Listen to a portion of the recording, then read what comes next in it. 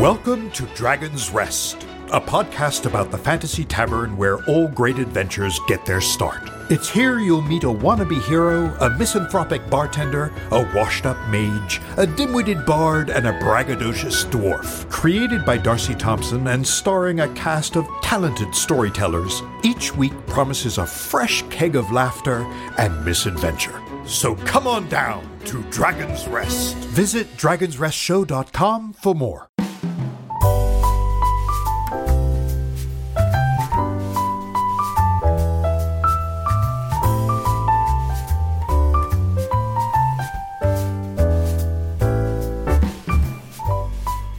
Welcome, beloved Patreon subscribers, to the first ever installment of Dice Company Extra Roll, our roundtable discussion of previous chapters of the Dice Company adventure.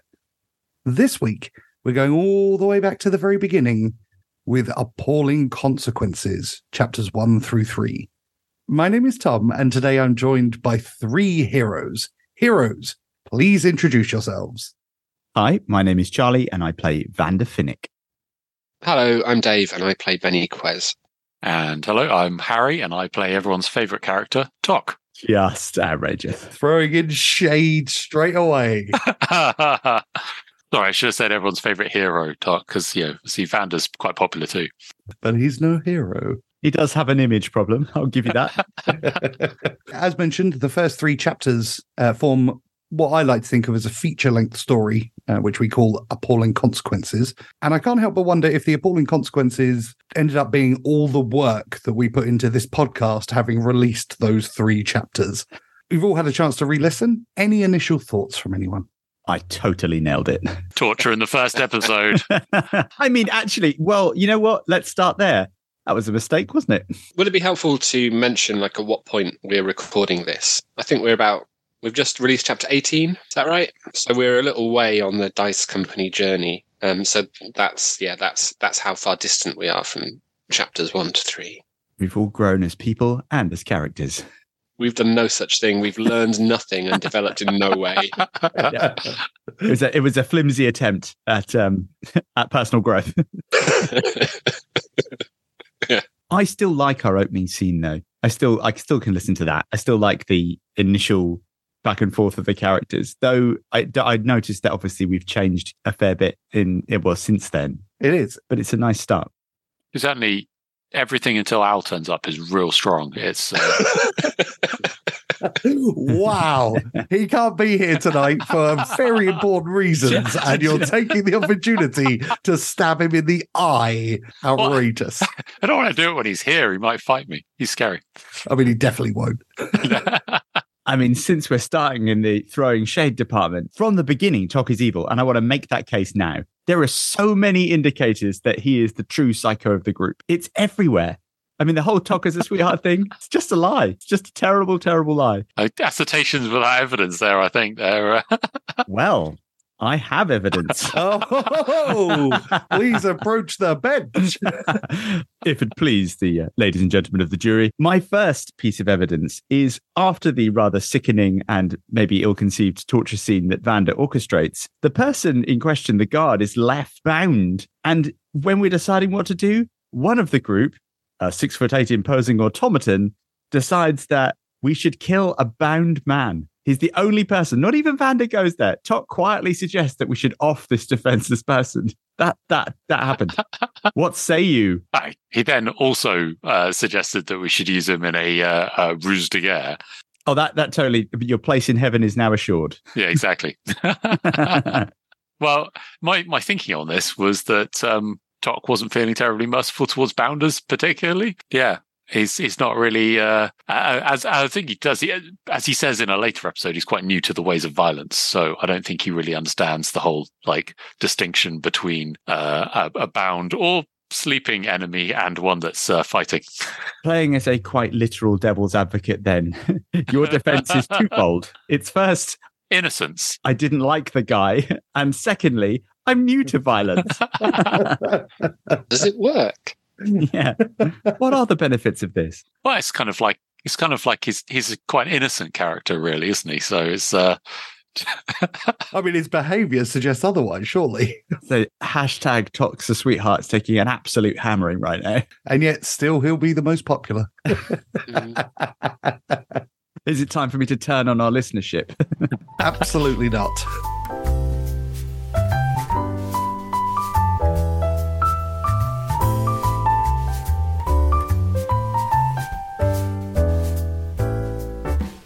Now, looking all the way back to the beginning, risks highlighting how much we've changed since then. Having re-listened, how are we feeling about these chapters and our characters' performances? I think there's been a big change in quality, if I'm honest. I think there's bits I really like, don't get me wrong, but I think that my favourite episodes have happened much, much later in the campaign.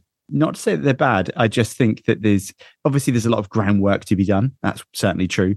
But there's also, I would say if I'm talking about factors that limit our play here, I just think some of us, me included, are just not very good at D&D at this stage. There are some basic skills that just aren't present, are there? Having listened back, I found myself getting increasingly infuriated with a lot of people's behaviour, including my own. Probably my own made me the most angry for not picking you guys up on some of the truly awful play that happened. I mean, yeah, I'd agree with that. I also point out, I think it's only at the end of episode 3 that I finally get Augustus's name right.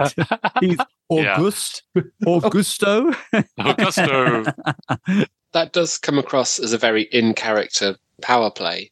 So that kind of works. Yeah, absolutely does. It really feels like because Vander certainly comes across as someone who really doesn't seem to give a shit about the people he's with.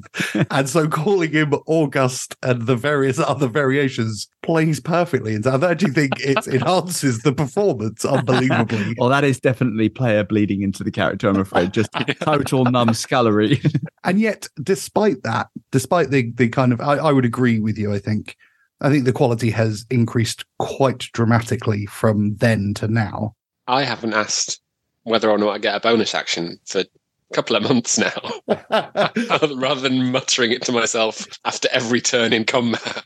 The other one is do I have to do the move and the bonus action and the action in the same order every time? No, still no. Not from the beginning, never. My favourite one was I make an observation check. Is there a chair in the room? It's like... There's a chair. You don't need to make a check. I'm still quite proud of that observation check. It's the highlight of the episode. There are times in the later episodes, actually, where I make similar checks. And I'll defend that one. The fact that it's called perception and not observation does pain me every time. I'm not done with you. Just you wait until you run a game. I am going to be the worst.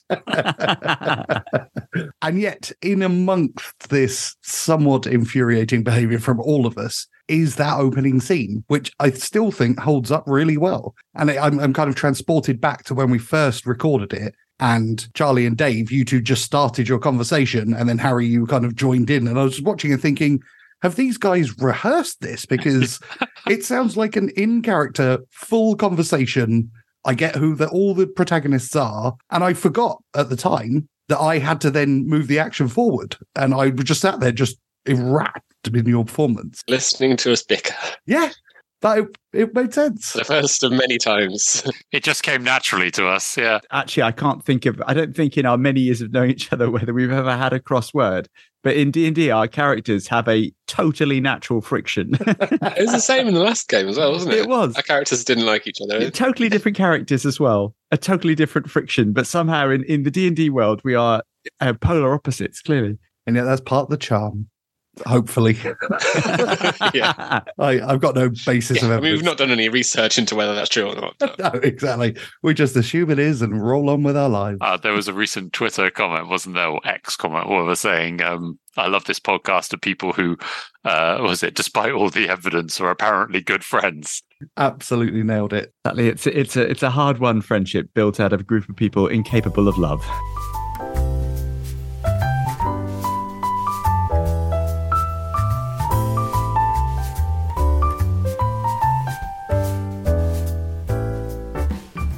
Despite the rules and learning the game issues, the acting, talking, and character stuff was like there right from the beginning. Even Al, who like clearly was the least confident of us jumping into the game because he's never played any kind of RPGs or anything before, ever. Never. No experience. No, literally never.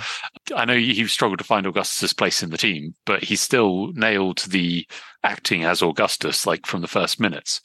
And I think also it's one of those things, isn't it? When you rewatch, proper stuff, and you watch the pilot episode, and then look sort of 15 episodes later, the characters have changed fairly significantly. It's not uncommon at all, is it? You start kind of broad, you kind of work out a bit more about how your character thinks and feels, and refine it as you go. Yeah, it was cunning of us to leave so much room for improvement. Very smart. Thought that one through. And I think the first episode also shows another thing that we have to then work out in later episodes, which is our characters come from such different ethical standpoints. We very quickly get ourselves in a near complete snarl up, don't we? Horrendously so. In fact, it's actually quite impressive that we managed to find such disparate characters. we've plumbed the depths, but different depths. Sadly, something's gone wrong with the sorting hat, hasn't it? And a Slytherin, a Hufflepuff, a Ravenclaw, and a Gryffindor have just been put together. Oh, good God. I mean, okay, so... Who's the Hufflepuff? Is that... Clearly Vander is the Slytherin. I'll take it. I'm going for... that's a tricky one as well, because a paladin would naturally be Gryffindor, but that's also clearly like Benny. I think Augustus has to be Gryffindor because they can be quite boastful as well, right? I maintain this is a story of a Slytherin leading 3 Hufflepuffs through the world. And I would argue that Benny is definitely Ravenclaw for his intelligence, and Tok is Hufflepuff because that's where the rest of them go. You've got Hart. You are Hart from Captain Planet. He's the most intelligent character. He's literally a machine. I do get it, though, in the sense that he's the character that, through his non-humanity, is the most childlike of the group. So that's what I was saying with his unfortunate propensity to murder in cold blood is like the non-human side of him coming through, because I kind of wanted, even from the first episode, I really wanted to do the whole, if I'm going to play a character that's not a human, I want them to really not be a human, rather than just like do the thing of like you play a Star Trek style, was it rubber forehead alien is the trope. I tell you what, mission accomplished. There is no way that Tok is appearing in Star Trek. I'm trying to imagine how that would look.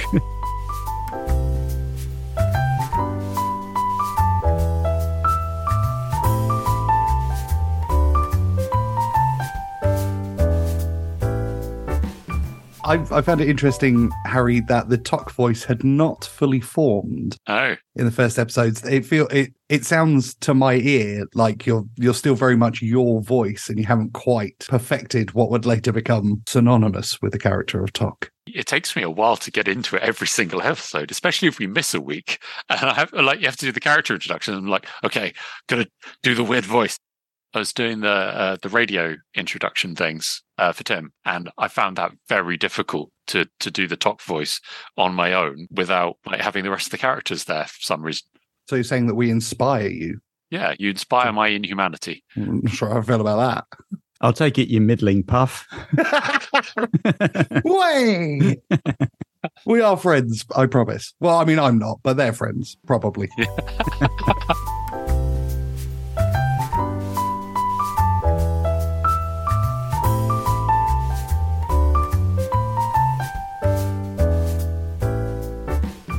So how do you feel that your characters have changed since these 3 episodes and the later ones? Is there any kind of conscious decisions, or did they just naturally evolve as things went on? Vander's definitely softened as a character. Like, I think, obviously, with recent, in our timeline, stuff going on, he's definitely kind of considering people's feelings a lot more. Well, on reflection, it wouldn't have worked if he stayed at that level the whole way, would it? Never go full arsehole. Going to just politely step over that last bit. Yeah, no, it was part design. I always wanted that to be the case, but I certainly did have to move the dial quicker than I'd intended, because there is a bit too much friction in the way that Vander is at the start. And it does, like we've said before, it's very difficult for other players if you're going to be uncompromising in how you play your own character. You do kind of steal all the air in the room if you are an ethical nightmare. So I had to change that a bit. The leadership vein had to be removed slightly as well. Weirdly, since you did, been a far more effective leader. Like, we've actually worked as a team really well with Vander taking a leadership role, but without insisting that he must be in charge under all circumstances. I just had to turn the cocometer from 11 down to 8. That was obviously very unnatural for me to try that, but yeah, no, I think that was, but that's all part of the learning, isn't it? Yeah, for sure. And I think that's probably true of each character. Each character had little foibles that needed to be ironed out. You can't start super subtle, can you? You've got to give the audience an impression of who the character is and where they're coming from, and that kind of like come in big, yeah. And then even if it's not a podcast, that same thing applies to any D&D game. You don't want to start being timid unless that's literally the angle. You've got to subtleties for later. Yeah, and you guys all come in real strong with your characters. No sarcasm, no joke. There is a very clear understanding of what each of your characters brings to the table. And then we peel back the layers as chapters go by, which I think is fantastic. Yeah, and I personally like each of the characters more in later episodes as well. There are some unlikable bits of each of the characters at the start, I think, where I'm listening, I'm going, I don't know if I actually like that. Whether you're good or evil, you can still like a character. Do you mean whether you're a good or evil person, or whether it's a good or evil character, Charlie? Where are we going with this? A hypothetically good person may also appreciate these characters. Yeah, this isn't a rambling apology for my life. This is in character terms. But you also, in the episode, we pick up some of our first quirks that stay with us, first in-jokes. Like when I first had Soup as Vander, that was intended to be a one-line. Also, Dom cut that a little bit because it was way more disgusting when you first did it in character. It was awful. Also, because then you did the webcam thing where it was zooming in and out on your faces. Oh, God. In real life as well, I have deep misophonia. I absolutely hate people slurping or eating with their mouth. So it's a deep irony that my character is so appalling. I'm going to step in very quickly here on the editing front to say that I have poured more hours into these 3 chapters than all the others combined. When I say chapter 2 was the most unpleasant editing experience of my entire life, it started out at 1 hour, 57 minutes. And I somehow managed to then increase it to a little over 2 hours before then cutting it all the way back to whatever it is now, like an hour and 10. Where they're just interludes of you crying into the microphone. Yeah. Oh, God. I hate to think how much you've listened to our voices. What I found amazing is that I've obviously blocked it out because when I re-listened to it again, I was like, I don't remember any of this. Deep in his subconscious. That's definitely a psychological quirk. It's just too traumatic and your brain is reacted defensively. But yeah, it these ones took, I would say, in excess of 25 hours each to edit, whereas now the editing process is around 12 to 15. That's still a crazy amount of time. You should see how fast he is as well. The editing speed is ridiculous. In fairness, I actually think all of you are really well spoken and have nice patter to your voices. There are minor things as there are with everyone, myself included, but so the editing is not that problematic anymore. Don't know if I have any. Fuck you. That's lucky. I've got a list. Let me just. I've realised how much I repeat myself in character all the time. Oh, I don't know if it's buying time or what. Oh, it's lovely. That's lovely. Yeah. I think we all have buying time phrases, though. I like to ask, obviously, because it's part of Vander's. Question with a question. Question with a question is definitely one. And non-committal responses like, interesting. Or, it doesn't give you anything, does it? It's just, please hold, caller. I mean, with Talk, I don't think I do the time-saving, non-committal responses as much as just utterly useless responses in character that give, just intentionally not grasping the question and just running with something. Actually, a good question. How much of you is in Talk? Well, actually, how much? That's a good question for all of you. How much of you is in your characters? We'll start with Talk, but Well, yeah. I mean, I do also contain a large amount of Wikipedia. You always put some of yourself into any of the characters, don't you? So I mean, like, obviously, I'm not quite as inept socially as Doc is, but I would certainly say that I'm the geek or nerd of our friendship group. It's too easy. I'm not jumping in on that one. I was about to say, yeah, the fruit is too low hanging. I'm not. There's no sport in it. It's touching the ground at this point. Well, I think when I was creating Benny, I made a conscious effort to give him characteristics that I don't have because I thought it would be more interesting. And I'm kind of mindful, actually, that when a lot of my sort of D&D and roleplay experience is sort of video game based. So playing video games that have this sort of D&D, what's the one for? Mechanic, I guess. So like I used to play a lot of like Neverwinter Nights and that sort of thing. Yeah. And I realized a little while ago that I always played as like how I imagined I might like to be in a fantasy world. And actually it's kind of more interesting to pick a character and then make decisions or I don't know even if I don't know if it's even how I would play, but like what I think are like the best decisions that lead to good outcomes. And actually sometimes it's more interesting to pick a character and make decisions in character that you know are faulty, are going to create problems and chaos. So I intentionally, when I was creating Benny, gave him characteristics that I don't have. So I wanted to make him the kind of person that goes into a room and easily chats with people, and someone who doesn't back down from arguments and is quite chippy, like stuff which is very, very much not me, just to kind of see what it'd be like, really. Have you now taken Benny into the real world a bit? Are you a bit more chippy now? No, probably not. No, okay. Well, then it's all wasted, isn't it? It's all fun out.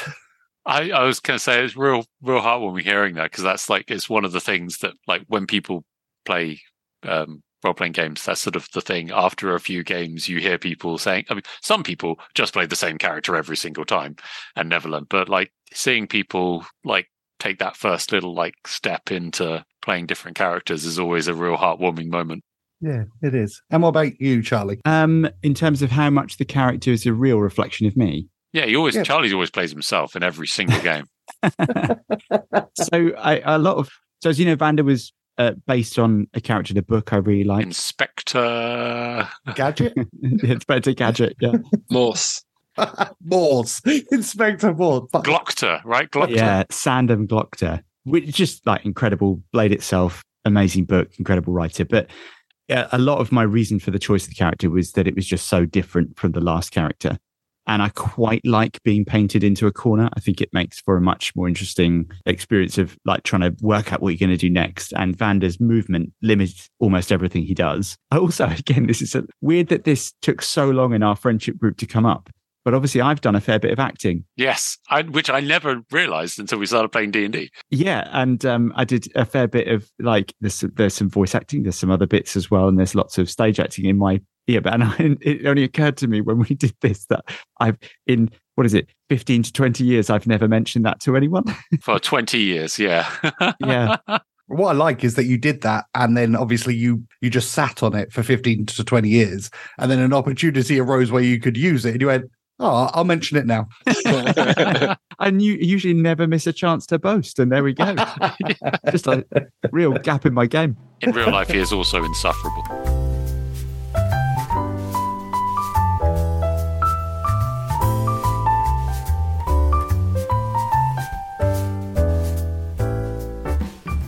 I'd say probably there's obviously lots of Vanda that couldn't really be in the modern world, but I like Vanda's wonder reflex. I do really like his being captured by the simple delights of life.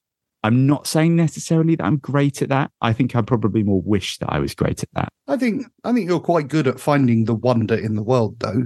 That to me definitely feels like the most obvious comparison between you personally and your character. That and the torture. But that, obviously the torture was mostly psychological in the real world. The rest is forbidden. Yeah. But Joe Abercrombie's writing is also obviously a big part. Who doesn't want to play a character that they loved so much when they read about them? Yeah. I should point out I'm now halfway through the third book. If not the best fantasy books I've ever read, then equal to the best fantasy books I've ever read. They're amazing. I actually think, as much as I love the blade itself as well and Sandan Glockter and all that, I actually think Vander has moved away from his roots and has kind of developed his own yes, personality and character and behavior. And I definitely agree. Like now, I think you're far less Glockter than you were in the first 3 episodes.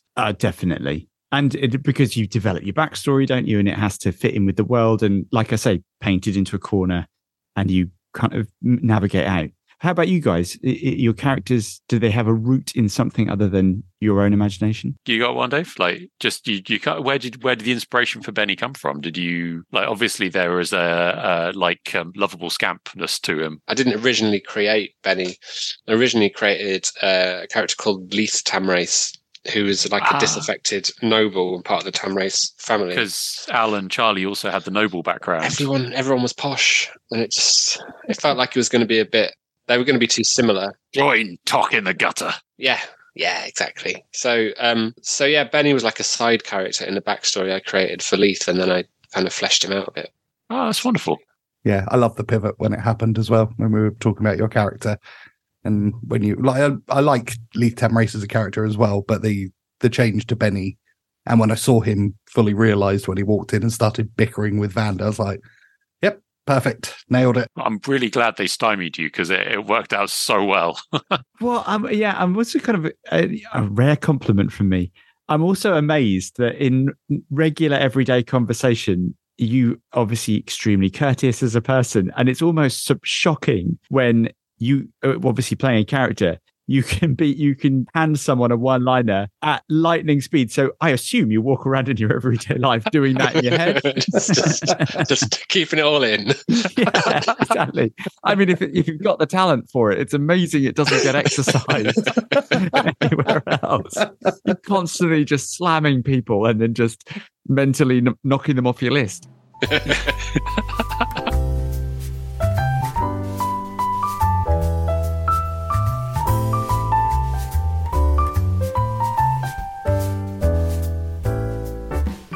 These 3 chapters differ from the chapters that follow in that they are very much training wheels on, very clearly written out kind of adventure for you guys, where you went from A to B, B to C, and back to A. And I wanted to give you guys an introduction to the world, let you guys develop your teamwork, which actually came later. Much, much later. But how did you, as players, did it feel like you were basically being moved from one location to another by me, or did you feel like you were making decisions? No, by Vander. Yeah, I felt like we were being moved from place to place by Vander. Exactly, that's what I was going to say. In fairness, I did ask Vander to take up that role to kind of. I figured we wanted to get you on the airship and out of town. Yeah, you bastards were my Rorke's drift.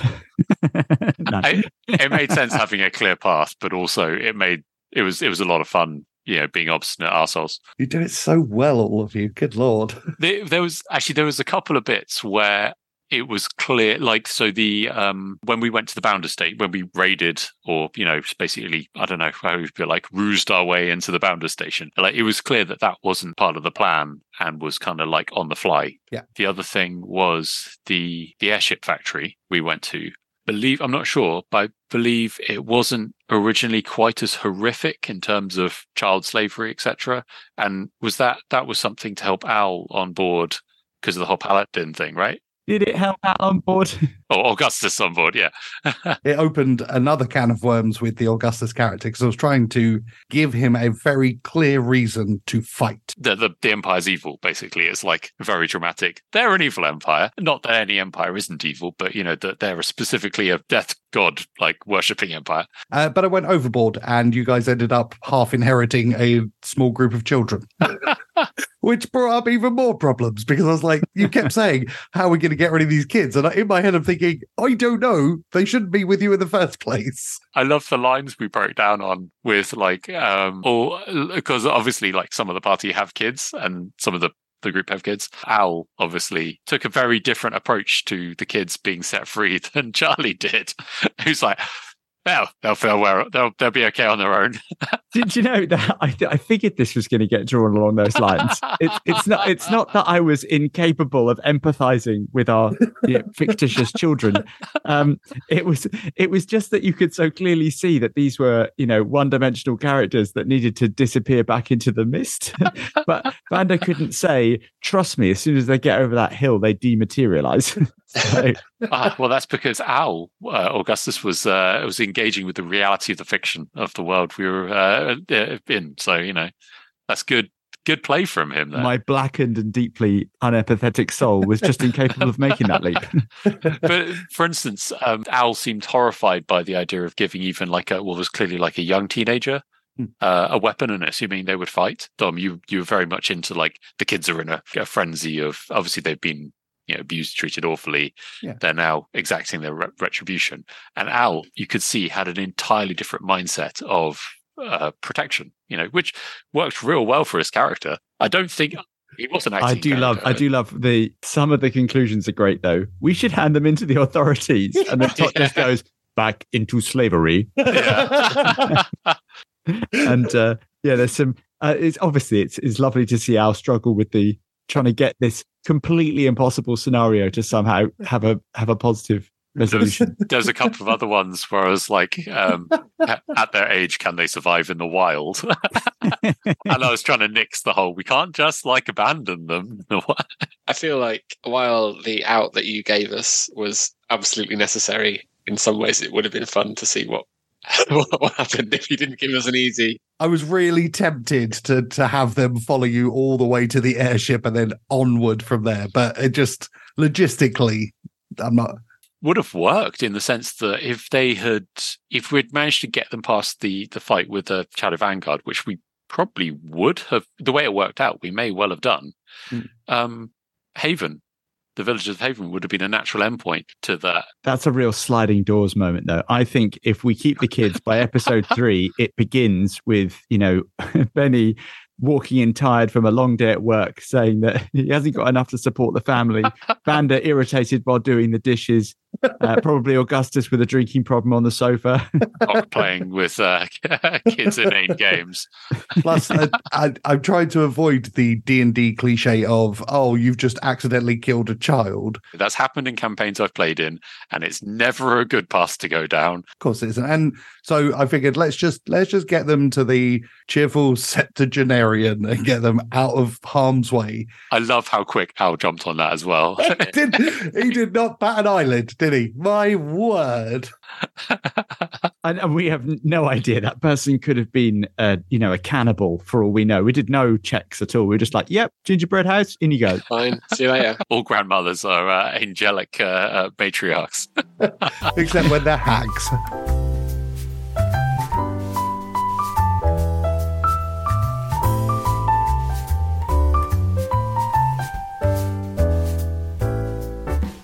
And then you guys managed to fight your first Shadow Vanguard, or were kind of introduced to your first Shadow Vanguard. We outsourced it to the Stormlord.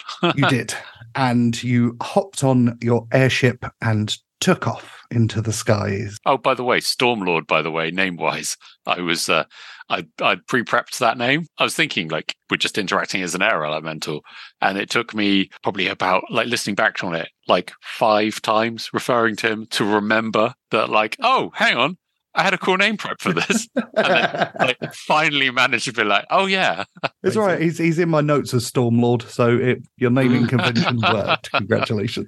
That's a real sliding doors moment as well, because I really wanted the automatons to be on the airship, because I knew a lot of my backstory was going to be around them, even though it needed some fleshing out. And I don't think, Dom, you were necessarily that bothered whether they were or weren't. And I was strategizing furiously to try and keep them alive and get them on the airship, and thinking, this is touch and go. I have no feelings either way. I'm just simply here to present a world. You Abed. I was quite. I think once I realised that they were Vandas, I think I was quite keen for them not to be on the airship. Oh, really? That was the kind of Vanda's in charge. It's Vanda's airship with Vanda's crew who are going to follow Vanda's instructions. Is that why you started systematically killing them one by one? Yeah. In fairness, he beat me to it. My plan has always been to slowly kill off the automatons in front of me. But But who will fly the airship? At one point during character creation, I literally was chatting to Dom about it. I was like, I know that Charlie was really keen for an airship. Like, it's one of the first things you said about the campaign. And I was like, should I take any kind of like navigation or pilot airship skills or anything like that? And Dom's like, nah, you'd be fine. Definitely don't do that. And I was like, oh, cool. I'll go with what I was originally going to do with my character then. Actually, that's another thing that I've noticed that I get very attached to, characters, things, all that sort of stuff in the campaign. And I noticed, Tom, that you really don't. I'll be saying, out between episodes, I'll be saying, oh, this is great. We should definitely, and you'll be like, it could explode or it could disappear or this might change. And I'm always on the side of no change. I've noticed I'm always on but we've made this fragile world. Why change? There must always be change. Indeed. Change drives action.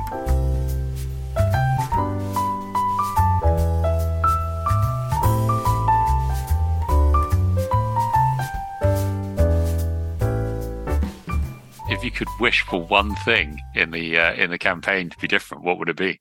Ooh, that is a good question. In terms of regrets at the time, I had a lot around Sterling. And the emergency surgery? Or? Yeah, I had a lot riding on the emergency botched surgery. And yeah, that was a shame to see him fade out. It was a dramatic moment. I'd been rolling so well on all of like the tools rolls. Like I literally hadn't rolled lower than 20 on any kind of like tools check thing. And I get like a +7, I think, to that. Yeah. And so what no one wants to hear is their surgeon has got a hot hand. Don't worry, guys, I've been nailing surgery all day. Yeah. And the one time, like probably the most important actual like tools roll of the campaign so far, and I managed to fuck it up. It's like, I should have seen that coming. You know what's really funny is that it wasn't originally Sterling that it was going to be in. I was basically It was going to be Lenny the dog. No, it wasn't Lenny the dog. Of course it wasn't Lenny the dog. His days are definitely numbered, though. You shut up. No, but I basically put it down to it'll be in the automatons if you guys could pass because you guys did checks, didn't you? Investigation checks. And so I knew that it had to be in one of them, but I hadn't decided which one. So I based it on your rolls, basically.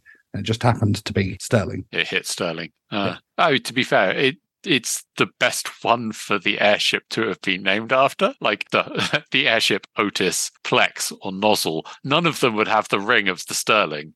I think the Nozzle's got quite a ring to it. Yeah, the Nozzle. So I made a big list of airship names. This may be my wish for the campaign. I made a big list of real cool airship names after like sci-fi spaceships and airships from fiction. It literally, like, I took literal half an hour over making that list. I believe you managed to read about half of it out as well, didn't you? Before someone went, "How about Sterling?" And everyone, yeah. And then everyone's like, I was like, fine. There is a general theme. The second we try and do anything with any element of script, even like it goes off the rails immediately. Yeah. Planning. We're allergic to any form of planning. Yes, you are. With the team name, I read out again a big list of team names, and Al and Dave were both like, actually one of those sounds real cool. And then Charlie immediately says in character, I don't think we should decide now. We should decide at a later date. Okay. That is accurate.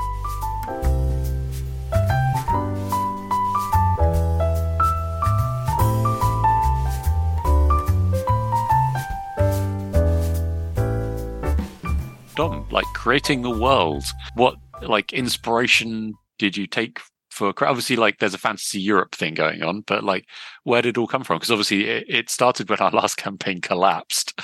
How did you come to like create the world for us to play in? I'd spent a lot of time creating the continent of Cantioch, where you originally adventured, and had all these grand plans and wonderful, interesting places for you guys to visit. And you basically never left Lumatorn in the north, and then all just died. And so I pilfered a little bit from there, but I knew that you guys wanted an airship. And so I thought, and obviously we had established that there was automatons, although early stages at that point.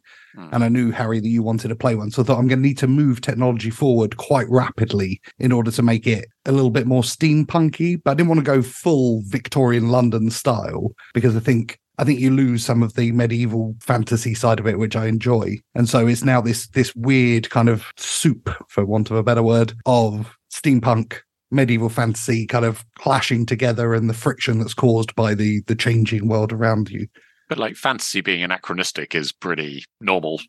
Yeah, and then I threw in kind of a healthy dollop of Star Wars, with kind of Rojan like Jedi. The glowing red blades. Glowing red blades.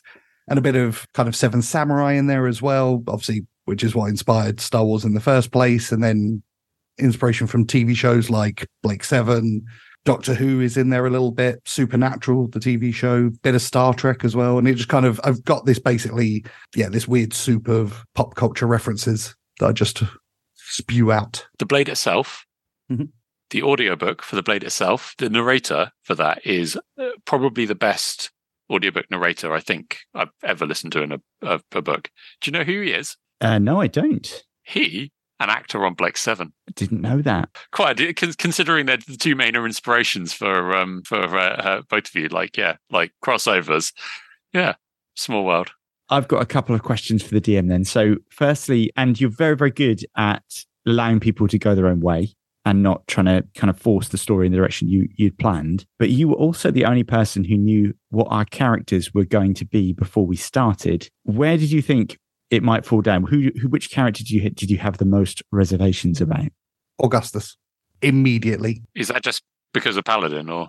I liked the concept of the character very much, and I thought Al would do a really good job of playing it, which he does. The bit that was I found quite intimidating, because I've DM'd a lot of different characters.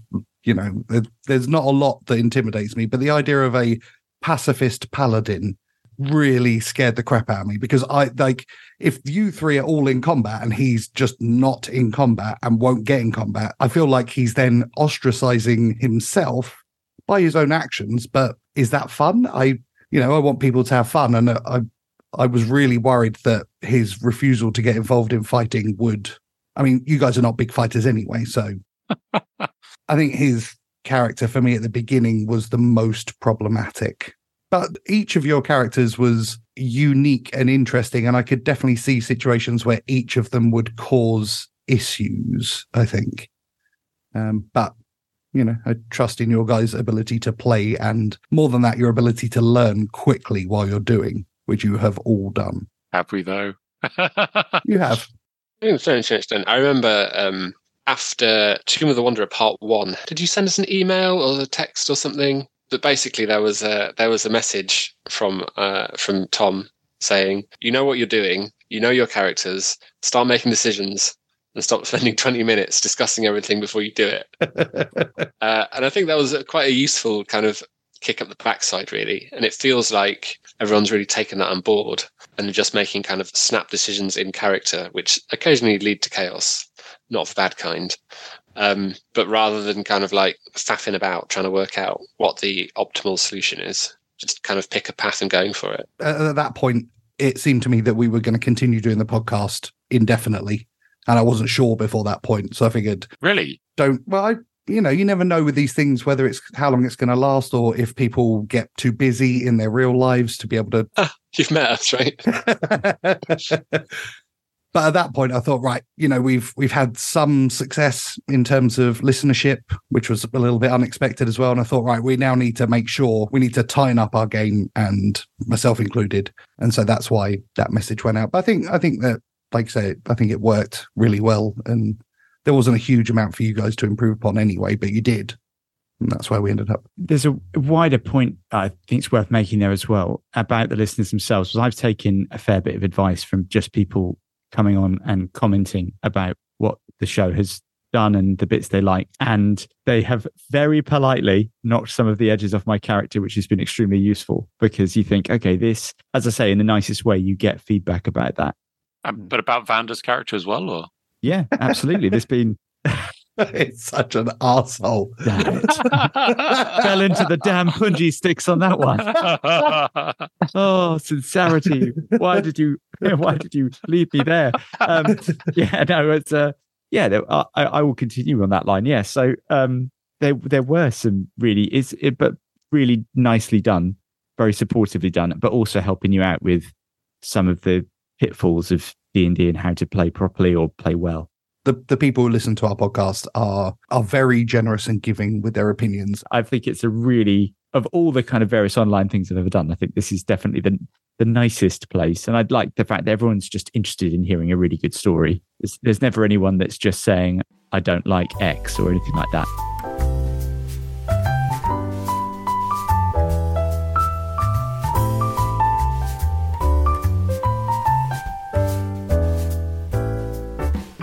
Obviously, we couldn't choose the group dynamic. That had to kind of happen on its own, and we've all learned a bit about how things could work between our characters. Knowing what you know now, and if you had to describe to someone who was just embarking on the series, which group in any series, fiction, whatever, would you compare us to? Who best sums it up? Okay, so someone came up with a suggestion a few weeks ago that I have not been able to shake out of my head, which is, you guys remind me of the crew of Red Dwarf. Son of a bitch. That's exactly what I think.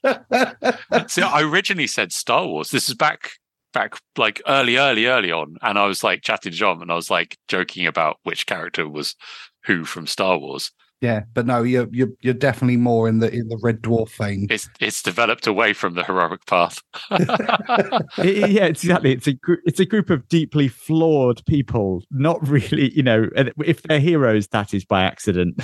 You guys are not necessarily out and out heroes. You're just, four flawed characters trying to do your best in a difficult situation. And of course, my first ever Warhammer Fantasy roleplay character was Lister the Elf. Lister the Elf. It all comes back full circle. Well, thanks for listening, everyone. That's chapters 1 through 3, and join us next time for chapter 4, Higher Than Monkeys. Ta-ta for now. Bye. We don't say over any of them. Actually, it's only Dom who says bye ever. You guys can say goodbye. I'll add it in. Nah, not bothered. Brilliant. Cool. Let's just keep making a fuss over no fucking reason then. Aloof disposition. Yeah. Jesus Christ. Fell on my run. I haven't been able to do any more. That is lame. Didn't even hurt yourself. You're nursing your pride. I've been crawling through soft play today. That's an awful euphemism. I mean, it's basically a giant petri dish that I had to sort of, squeeze through. It's so much less fun as an adult when you understand context and hygiene.